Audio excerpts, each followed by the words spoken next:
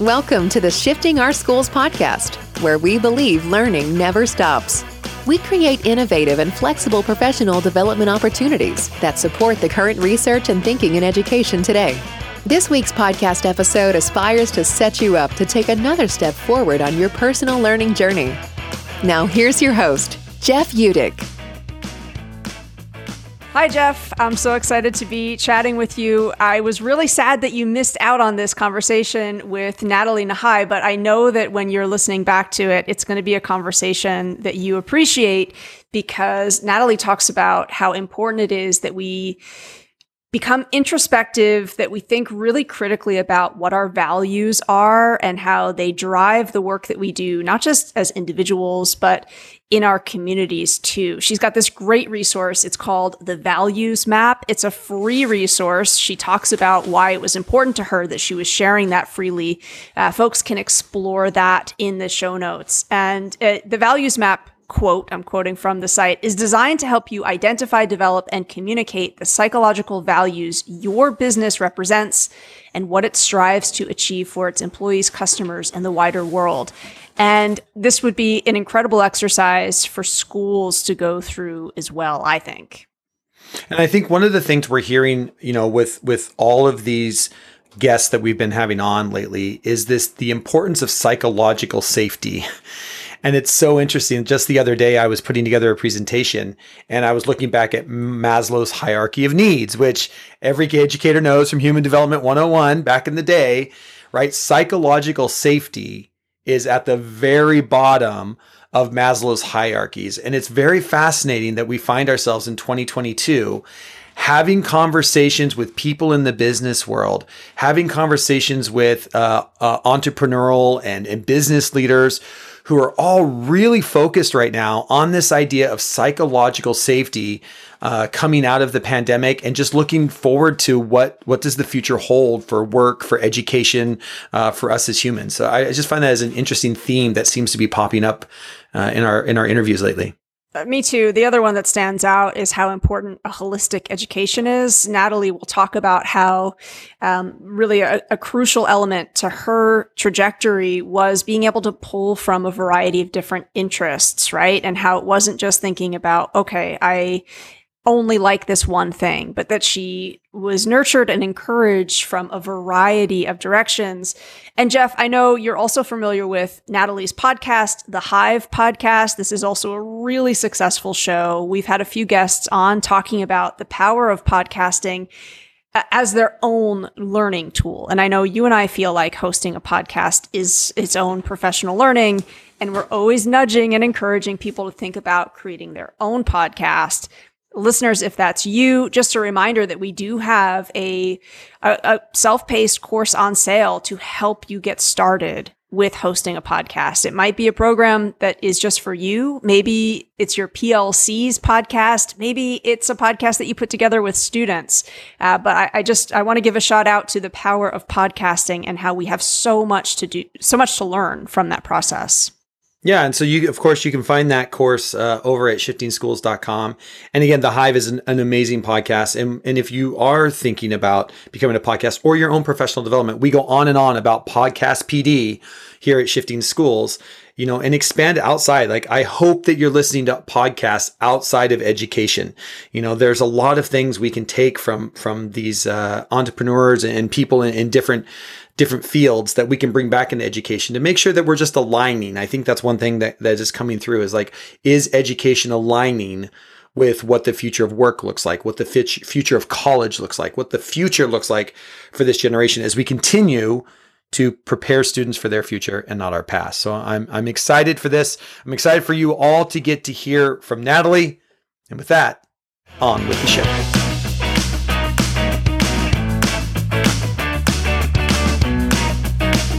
Thank you so much for coming on the Shifting Our Schools podcast. It's a great honor to get to speak with you.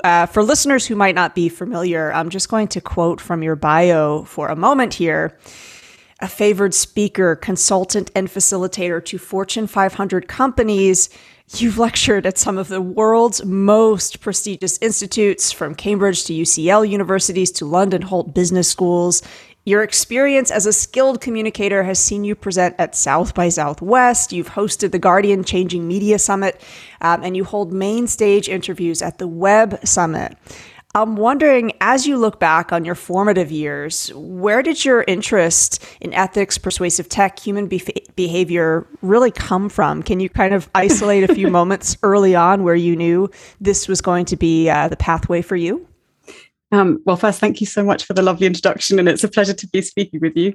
So I think one of the things that that often one asks when you end up down a certain trajectory in life is, did you figure out that you would get here when you started out? The short answer is no. Although I do have different kind of trainings and different aspects that I now weave together.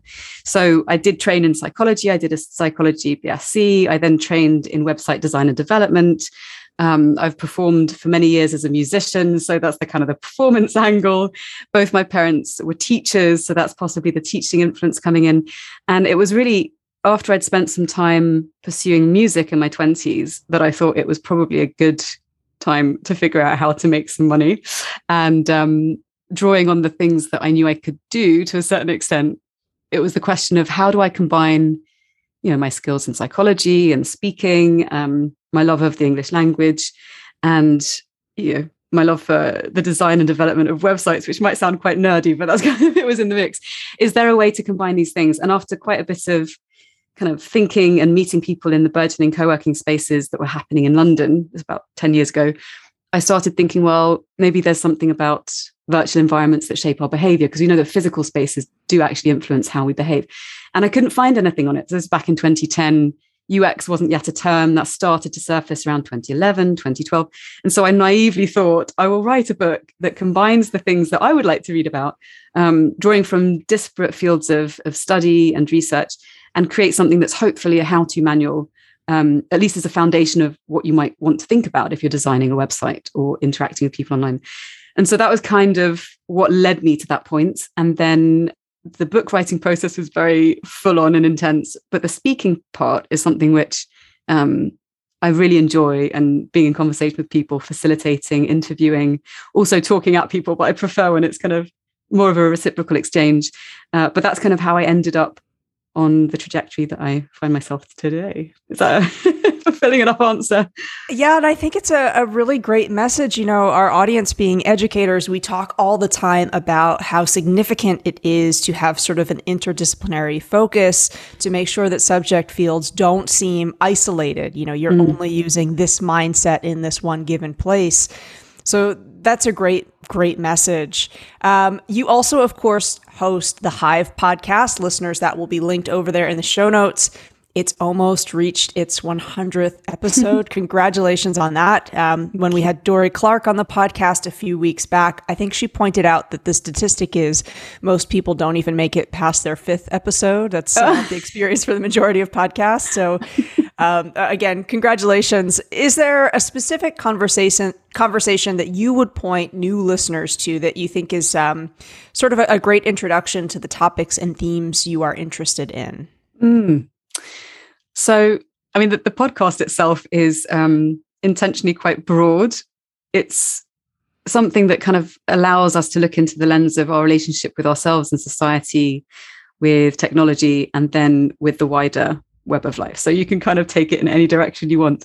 But one of my favorite ones, and especially for folks listening and thinking about how we might charter a path forward to a more flourishing future, especially when there's so much uncertainty. And it feels like the rule book, if ever there was one, and I think there were certain guidelines that we could have predicted would be useful when our parents were in their careers, that now no longer really apply.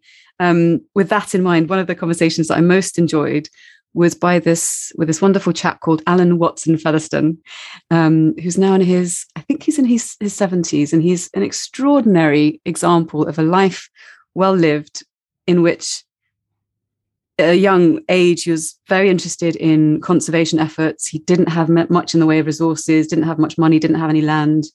And yet through perseverance and a vision about what he would like to have been possible, he managed to bring people into partnership and collaboration to help protect vast swathes of the Scottish Highlands, and has managed to kind of, I guess, inspire and create a roadmap for future generations to build upon his work. So he's someone that I would definitely recommend listening to. He's a very inspiring person, very humble guy, and has done some extraordinary things with his life. So maybe start there if you like the sound of that.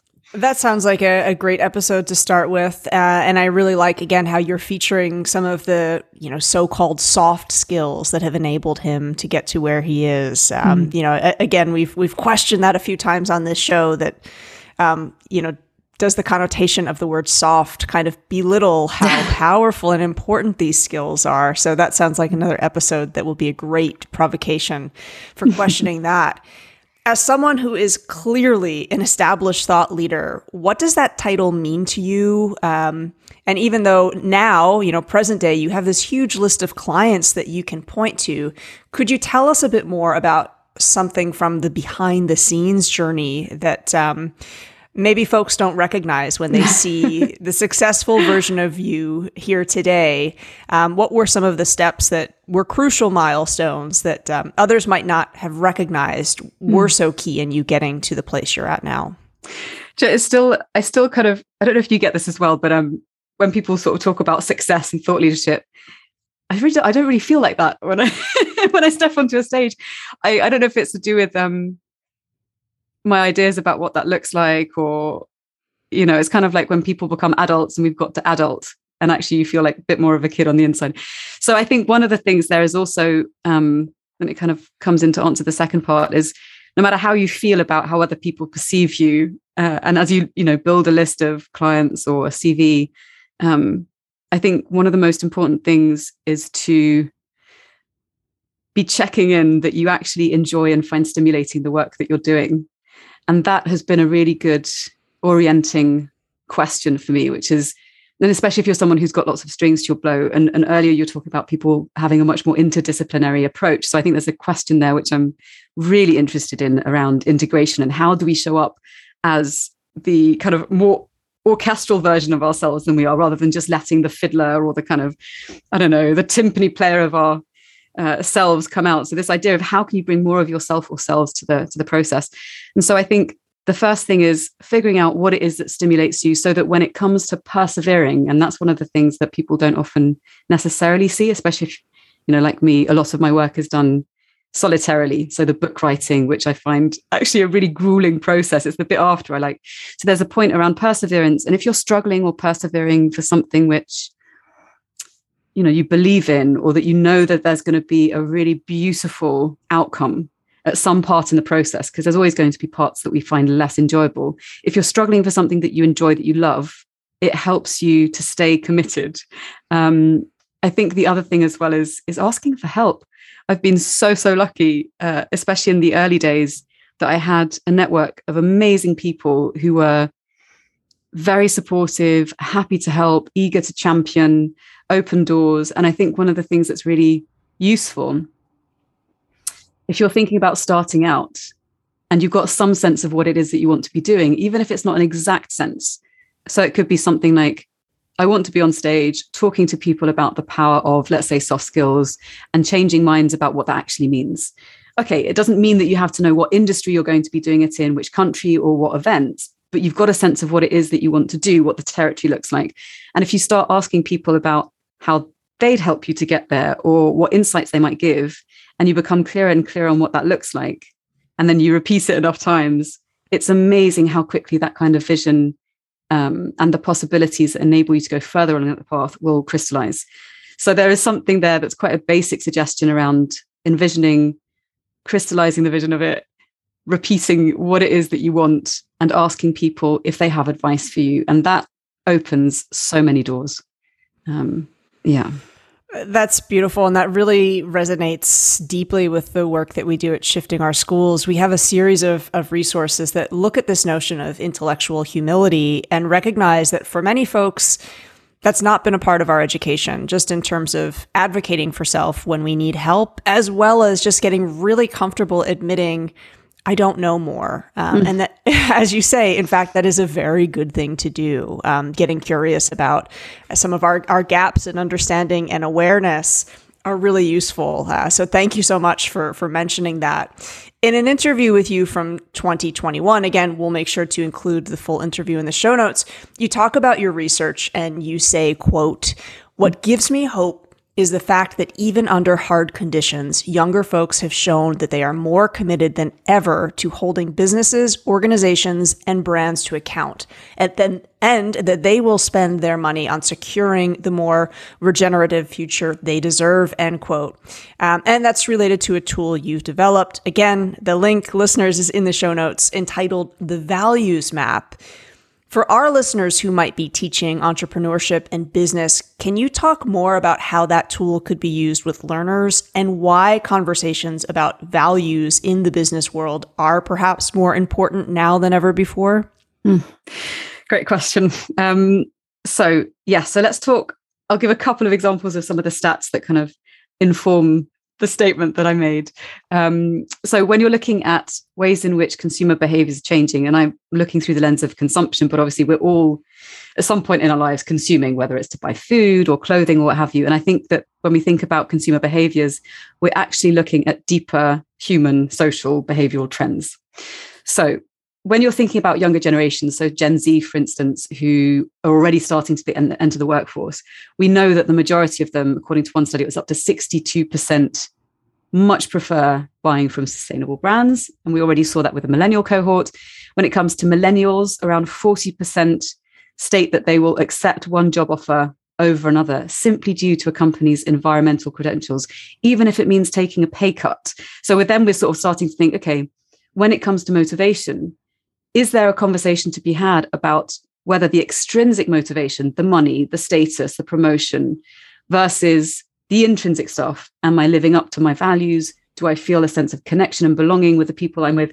What's the interplay between these two things? And I think from the research that I've read and the conversations I've had with people in this space, it seems to me that we are seeing a trend towards more what you might call like eudaimonic, so self-actualizing forms of engaging with brands, working for businesses, buying, etc. And so when we think about, well, how can we either as, businesses or brands or organizations, how can we unpack that and then create opportunities for people to live into their potential? Values is a really powerful way of understanding for ourselves what it is that drives us. And if you're a brand, understanding what are the predictors of consumer choice. If you're a business, understanding how best to attract the talent that you want to be able to attract and retain. And so thinking about values, there are various frameworks you can look at. One of the most wonderful frameworks, because it's very robust, it's been tested over a long time, is Schwartz's framework around basic human values. And so I write about this in Business Unusual in the most recent book. And because it's quite complicated, I wanted to collaborate with Dr. Kiki Leutner of Goldsmiths University to design a tool. It's a free tool. So basically, my vested interest is I want to make sure that some of my work has a positive impact in the world. And this makes that translatable. But it's a free tool, a 40-point questionnaire based on Schwartz's theory and his principles and his framework. And you can go through it and it will give you kind of playfully a sense of archetype, but actually where the real feedback and juice and interesting stuff is in the detailed feedback you get about what your answers say about what drives your values as a business. So it's for organizations, not for individuals particularly. But if you want to know what is it that drives my business, how can I express these values throughout my communication, in the strategy, in the organization, it gives you feedback on how to do that. And it shows you other companies that share similar values. So you've got some real life examples to look to. So I would point towards that and give me feedback as to what you think. So yeah. That's really great. And again, I think just the young folks who we work with, they don't necessarily have the choice to be separate from the world of advertising and brands, just simply by nature of social media. It's so much more integrated into our day-to-day lives. I came across a stat a while ago that the average kindergarten student in the US can identify 50 logos just by kindergarten age. And how many plants and trees by comparison? Right? Oh my goodness. Yes, that's dark, but it's a good point. And so I really appreciate you talking about ways in which we can think critically about it, and that values can be a driver, but we need to also get curious about where they are and not just assume that. I'm thinking even that would be a very interesting exercise for schools to do about themselves. Totally. So thank you so much for sharing that. For young entrepreneurs or teachers of entrepreneurship, who are you looking at in terms of, a brand, a company, an organization that's having communication best practices? What questions and conversations do you think we need to give more priority to when we, think and look critically at the ways in which brands are trying to reach consumers today? So there's one brand in particular that I have come across recently. They've been around for a while. They're based in France, and it is they've created an app called Yuka, Yuka. And what they do is they allow you to scan cosmetics and food products so that you can get a sense of what actually goes into that item. So it could be, let's say, factor 50 SPF sun protection for your skin, for your face, or it could be a bottle of, ketchup or whatever it is that you want to scan. And what's really interesting about this is that it breaks down everything that's gone into that product, including all of the harmful compounds, preservatives. It links to the papers and the research that give them the context to be able to say this chemical is hazardous, etc.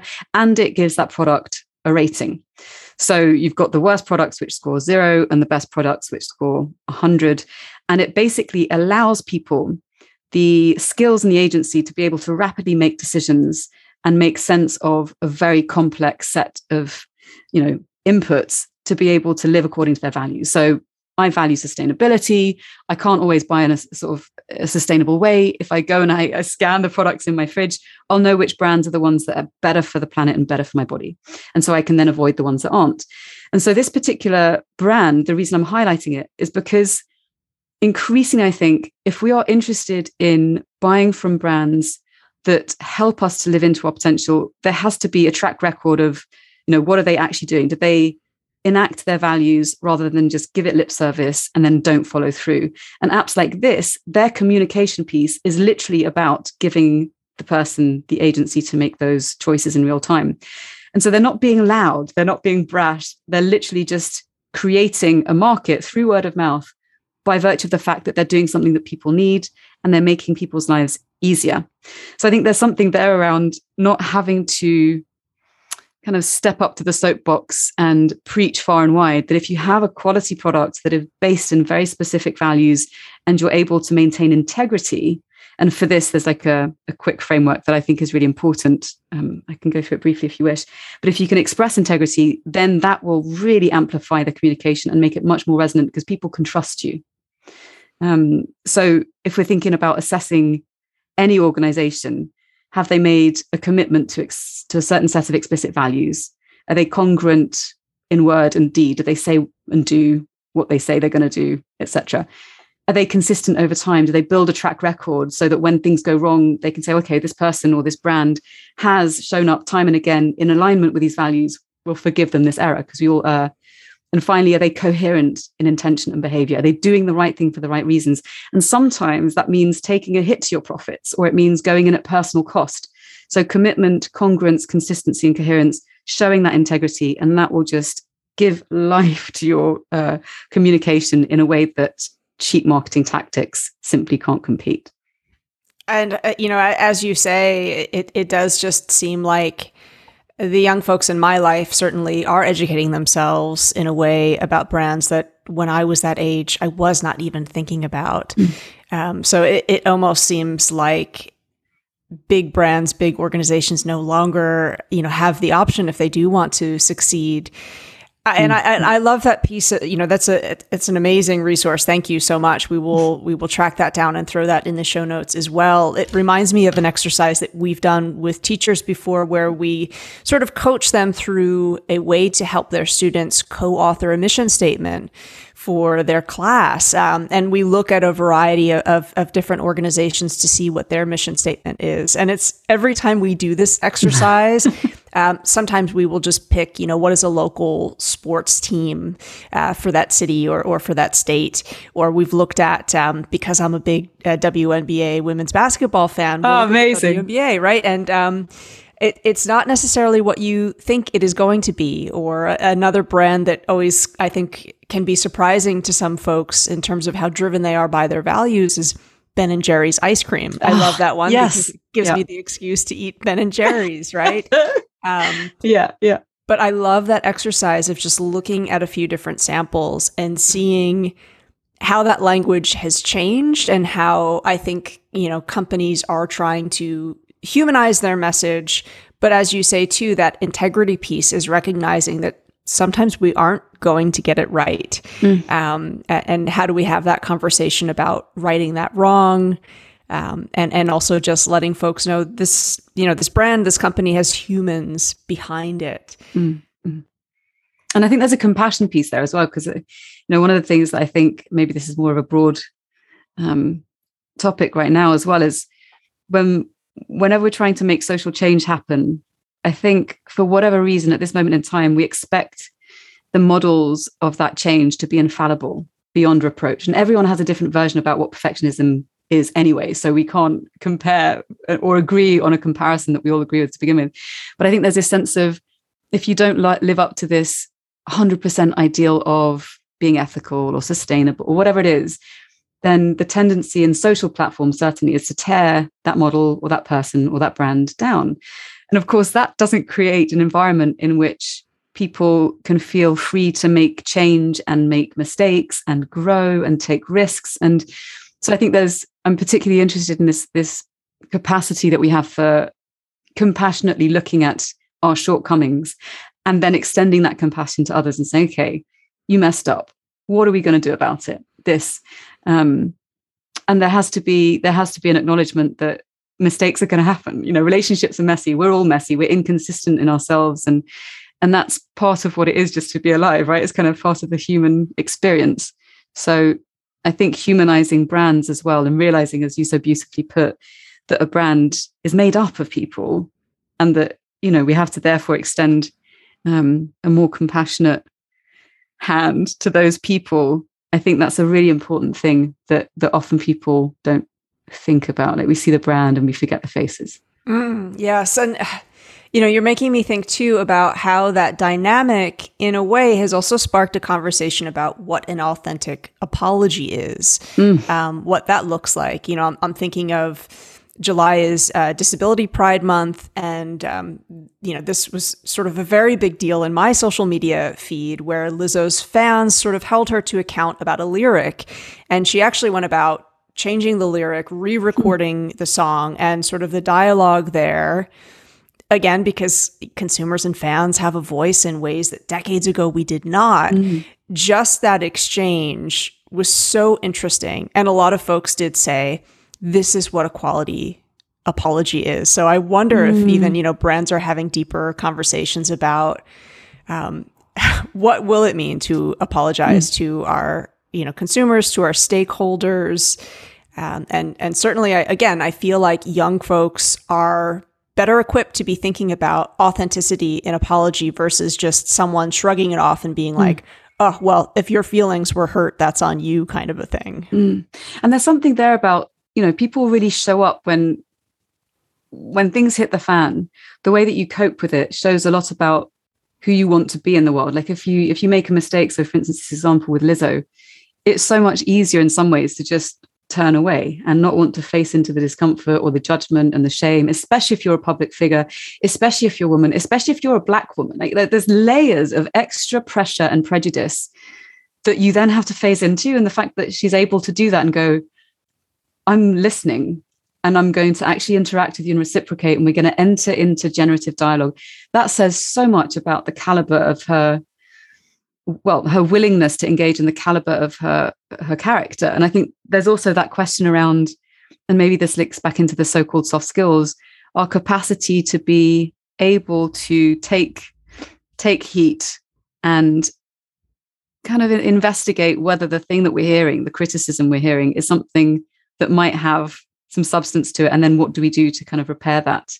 And then modeling that for other people, because it's not an easy or comfortable thing to do, to show up with vulnerability and go, okay, let's have a discussion. And it's not something that we're taught, I think, as kids. It's this idea of, you have to be this brand, you have to be consistent, you're not allowed to be more than one thing. You've got to be, you know, society's version of what it is to be X, Y, and Z. And if you don't conform, well, I'm sorry, game over. I mean, that's such an antiquated way of envisioning the world. And I think humanity is extraordinary for its richness. And I think the more ways that we can find ways to celebrate that, the better off we'll be. I love that. And perhaps it is, you know, can I listen deepest when it is the most uncomfortable for me, you know, when it is about, you know, I've made a mistake and I really crucially need that feedback. How can I resist that urge to just, you know, give into anger or, you know, being defensive, and really, really listen to what it is that's caused that harm and that upset. You know, again, as we've said several times throughout this conversation, soft skills, there's really nothing soft about them. Thank you. And they're complicated. Sorry. And they are. Yes, they're complicated and nuanced, and really appreciating that. Before we wrap up our conversation, I'm wondering, you know, the link to your latest book we will have in the show notes as well. Would you like to just give sort of a 101 of that book? Because I know that people will be listening and they'll be wanting to know, how can I learn more from this really inspiring guest that you have on the show today? Oh.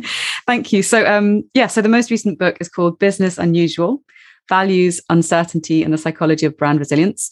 And it is more of a kind of deep look at what it is that's shaping changes in behavior, how we can understand and meet our deeper human needs, what that might mean in terms of consumers, employees. We look at everything from psychological safety to values to self-determination, resonant communication, all sorts of fascinating and interesting things. And I had the pleasure of interviewing some really wonderful folks for that book. So you can check that out. And if you want more of the kind of tactical, ethical, sort of facilitatory, persuasive stuff, then that's Webs of Influence, which is the previous book. But also any questions, just reach out to me on LinkedIn. It's probably the easiest place to find me.